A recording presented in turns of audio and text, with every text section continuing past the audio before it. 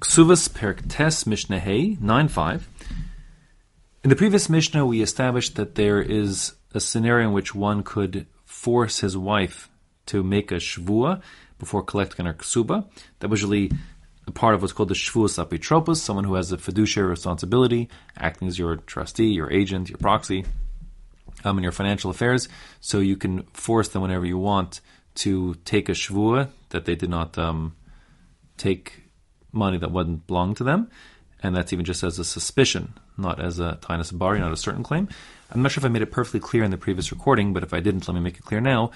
This rule of the shvuas apitropos, making this fiduciary who's taking responsibility for your finances, working your business, etc., you can make them take a shvua. That applies to any apitropos, any fiduciary, and not just one's wife. So one's wife is just another fiduciary. That's the point of the Mishnah. She's treated like the others.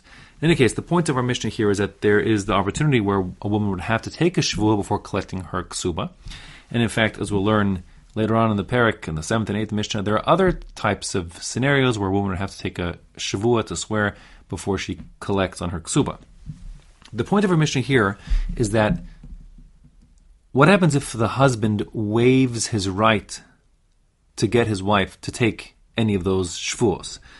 And the gist of the Mishnah will be, of course, that will work, and if he does formally waive his rights to force her to take a shvua, she won't have to take a shvua, any of the shvuos that she might have to take, both the ones we learned already about and subsequent ones.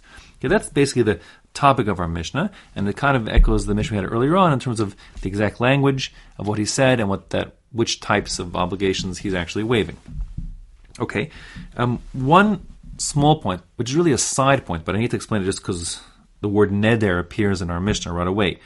So a neder, which is not the same as a shvua, is not in truth applicable to anything I said up to now. A neder is saying something that's forbidden to you as if it were a korban, sacrificial meat, etc.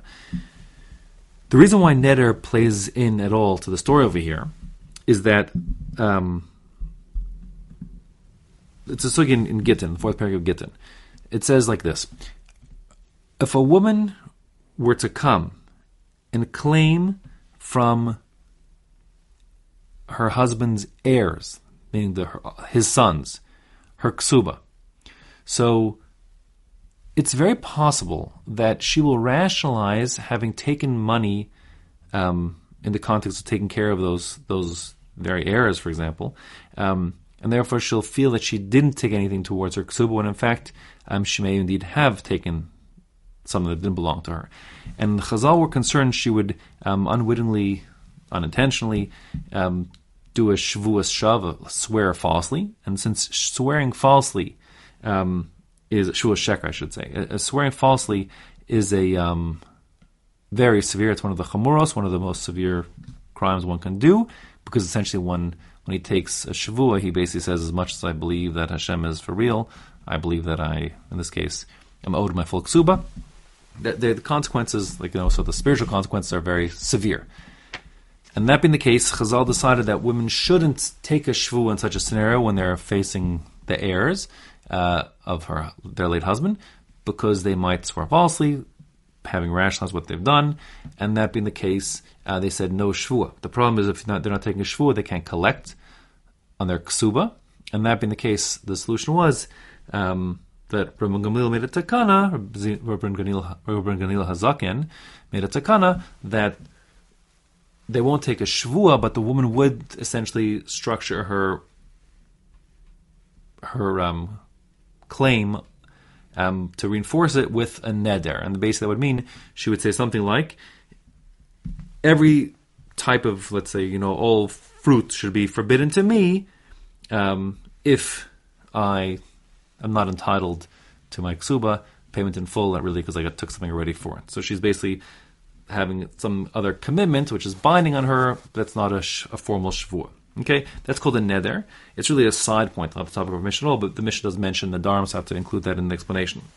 So here the Mishnah says inside, Kasav la, if he, the husband, wrote to her in a contract at the time of their getting married. And the truth is, it's not about writing it. He similarly could have given her an oral commitment, just speaking out in front of witnesses, let's say, it would similarly be binding. And he said to her, Neder ushavua ein li alayich. I have no claim on you to make either a neder or a shavua in the context of collecting your ksuba. And the neder really is not really appropriate here, but the idea is, as I explained before, it could come into play later on with the heirs and so on. Enu yachol lashbia. The din is, since he made that commitment, it's binding. So when she comes to collect her ksuba, he may not make her take a shvua. Neither the shvuas apitropos that we saw in the previous Mishnah or the other shvuas we'll see in 7th and 8th Mishnah coming up. Aval, what he can do is mashbiyahu es yorsheha ves habam bershusa. What he can do is make other people who are trying to collect on the ksuba take a shavua. In other words, he can say, I trusted her, I committed to her, my wife, I won't make her swear before she collects. So that scenario would be something like, first he divorces her, and then she comes to collect from the ksuba. Or if in the case of our Mishnah now, where we're having Yorsheha, her heirs are coming, it means that he divorced this woman, and now before she can collect on her ksuba, she dies. So her heirs, her children now come to their, let's call it their stepfather for argument's sake, and say, we are coming to, we're coming to collect the ksuba that was owed to our mother. So the Mishnah here is saying, Mashbihu es Yorsheha, he, the husband, can force these heirs of the dead woman to take a shavua prior to collecting on the ksuba. Now that shavua that I'm talking about here is a different shavua. That's referred to as the shvuas hayorshim, the shavua, the oath that an inheritor makes, and the that applies across the board. Also, the idea is that whenever a person is collecting on an IOU that he has in his possession that he got from his father, in this case his mother, so he has to take a shavua that, to the best of his knowledge, this thing was never paid. So meaning if he, on the deathbed, if the parent said, I was repaid, or on the, when he goes to the paperwork of the estate, he finds some sort of receipt that shows this thing was repaid, so then of course he has no right to collect. So here, whenever an heir is coming to collect an IOU that he got from his parent, he's an inheritor of the parent, so he has to, before collecting, he has to take a shvua that, to the best of his knowledge, this has not been repaid, and he's owed the money in full. So the point here of Mishnah is, the father can make this stepchild make such a shvua, and same goes if the person who's claiming is not a child at all, but rather haba'im birshusa, someone who's coming with her authorization. The setup here is, and I will keep it very simple because I don't want to go off topic with how this all works, there's ways for a woman essentially to take her ksuba, which essentially is an IOU from the husband, and sell it to a third party. Let's say she finds someone who runs, payday loans, and she says, listen, I need 150 zuz right now. I have a ksuba that's my husband has to pay me on, it's 200 zuz. So can you give me 150 zuz now, and you'll be the one who's in charge of collecting on the 200 zuz from the ksuba. That person essentially gets assigned her ksuba, and then he comes birshusa with her authorization to collect on the ksuba. So that guy, if he wants to collect from the ksuba, even though she had been given a waiver, she wouldn't have to take an oath, but just because she was given the waiver, that waiver is not transferable. So now when this fellow comes with authorization, from the payday loans guy, whatever it is, so he would have to take a shvua before collecting on that ksuba. If he gave a more expansive, more robust waiver, he said, Neder u'shvua ein li alayich. Not only do I waive my claims to have you swear regarding the collection of your ksuba, val your shayach va'al habam b'shusich. I also waive the requirement for your heirs, or the person who comes with your authorization, to make a shavua swearing prior to collecting the ksuba. So then that's also binding. So the Mishnah says, therefore, enu yachol lahashbiya, he can't force her to take a shavua. Lohi, neither the woman herself, because he waived that. V'lo yorsheha, and nor her heirs. V'lo es haba bershusa, and nor the people who are coming with her authorization, meaning they can come present the ksuba and get paid in full without making any shvuas, because that was the commitment he made when he wrote her that contract, or for that matter, made that oral commitment. Aval, however, that doesn't mean that all possible shvuos or nadarim are waived, because your shav mashbiyan osa. If he subsequently dies and she's alive, so she hasn't been paid her ksuba, he first divorced her, he owes it to her, but then he dies prior to paying her. So she'll now present her ksuba to his children, his heirs, demanding payment for the 200 zuz. So those kids, your shav, his inheritors, his heirs, mashbi'anosa, they can still force her to take a shvua. Because what do they know? I mean, maybe she was repaid before he died, and they don't know. So these people are entitled again to demand her. Just because the father waived any requirement for her to take a shvua, she will have to take a shvua. And as I explained before in the Hakdama, really, truth is, it's not a shvua they'll take, but rather she'll take a neder. She'll make a neder that will, reinforce her claim on the ksuba. And same goes v'es yor sheha. Same would go if her heirs were trying to collect from his heirs. V'es abam b'rshasa. And same goes if she authorized the third party, the payday loans guy, to come collect her ksuba, and meanwhile he died, so then his inheritors who have to pay out the ksuba from the estate can force that third party authorized person to take a shvua before being paid out, because he waived any claim on getting a shvua to him, but that didn't waive shvuas that would have to be given to his heirs, your shav. If, however, he makes the most far-reaching, robust waiver altogether, and he says, Neder shvua ein li, not only will I not have any claim, ein li means I don't have it. The explanation, the understanding is not I don't have in the present or past tense, but rather lo yeli will not be, I will not have in the future, is what it really means across this whole mission, etc.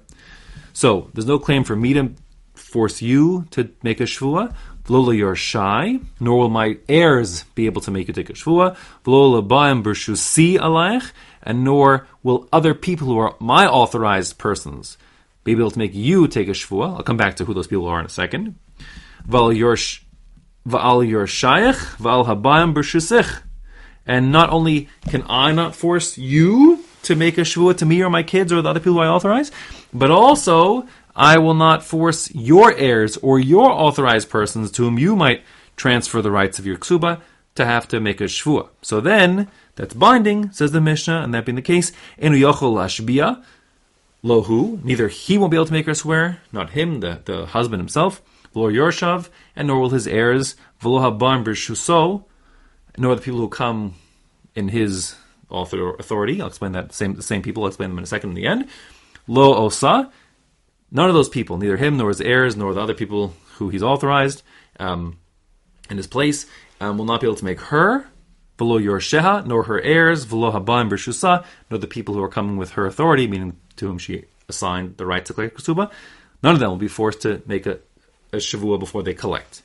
Now, the people who I glossed over, that are in his rishus, if you will, so who are these people?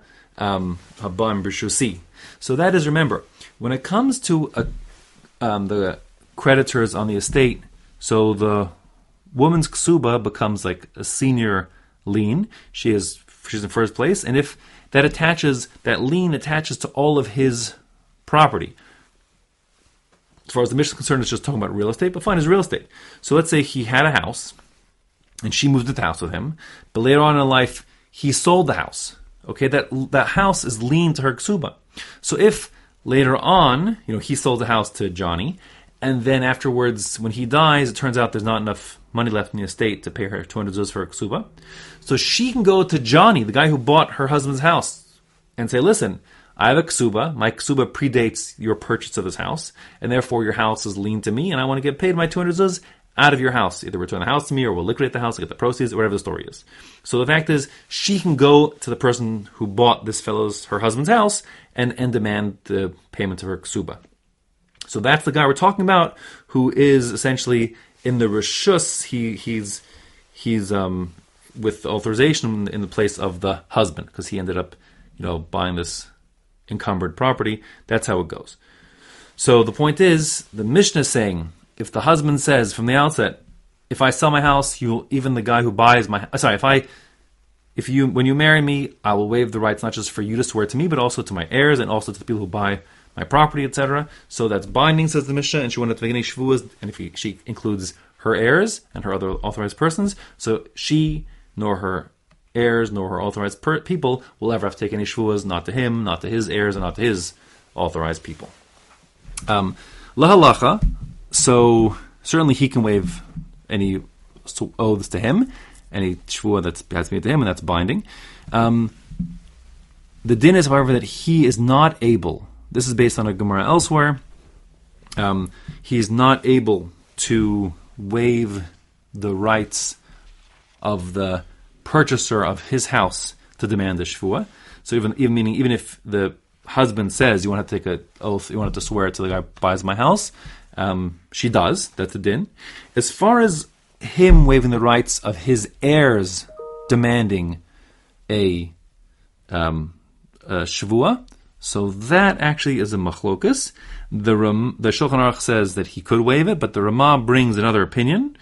The Ramah says that actually, even if he said that she wouldn't have to make a shvua to his heirs, she still does have to. Okay, that's based on the shita of Abba Shol ben Ima Miriam and the Gemara in Kesubos, Pei Zayin, Daf Amud Aleph. So the point is that he can't. The halach will be for Ashkenazim that although notwithstanding our Mishnah, he could waive any rights to demand her or her heirs or her authorized person to swear to him. He cannot waive the rights, even if he said he does, to make it that his heirs or his other authorized person, the one who buys his property, can't demand the shvua. They can demand the shvua.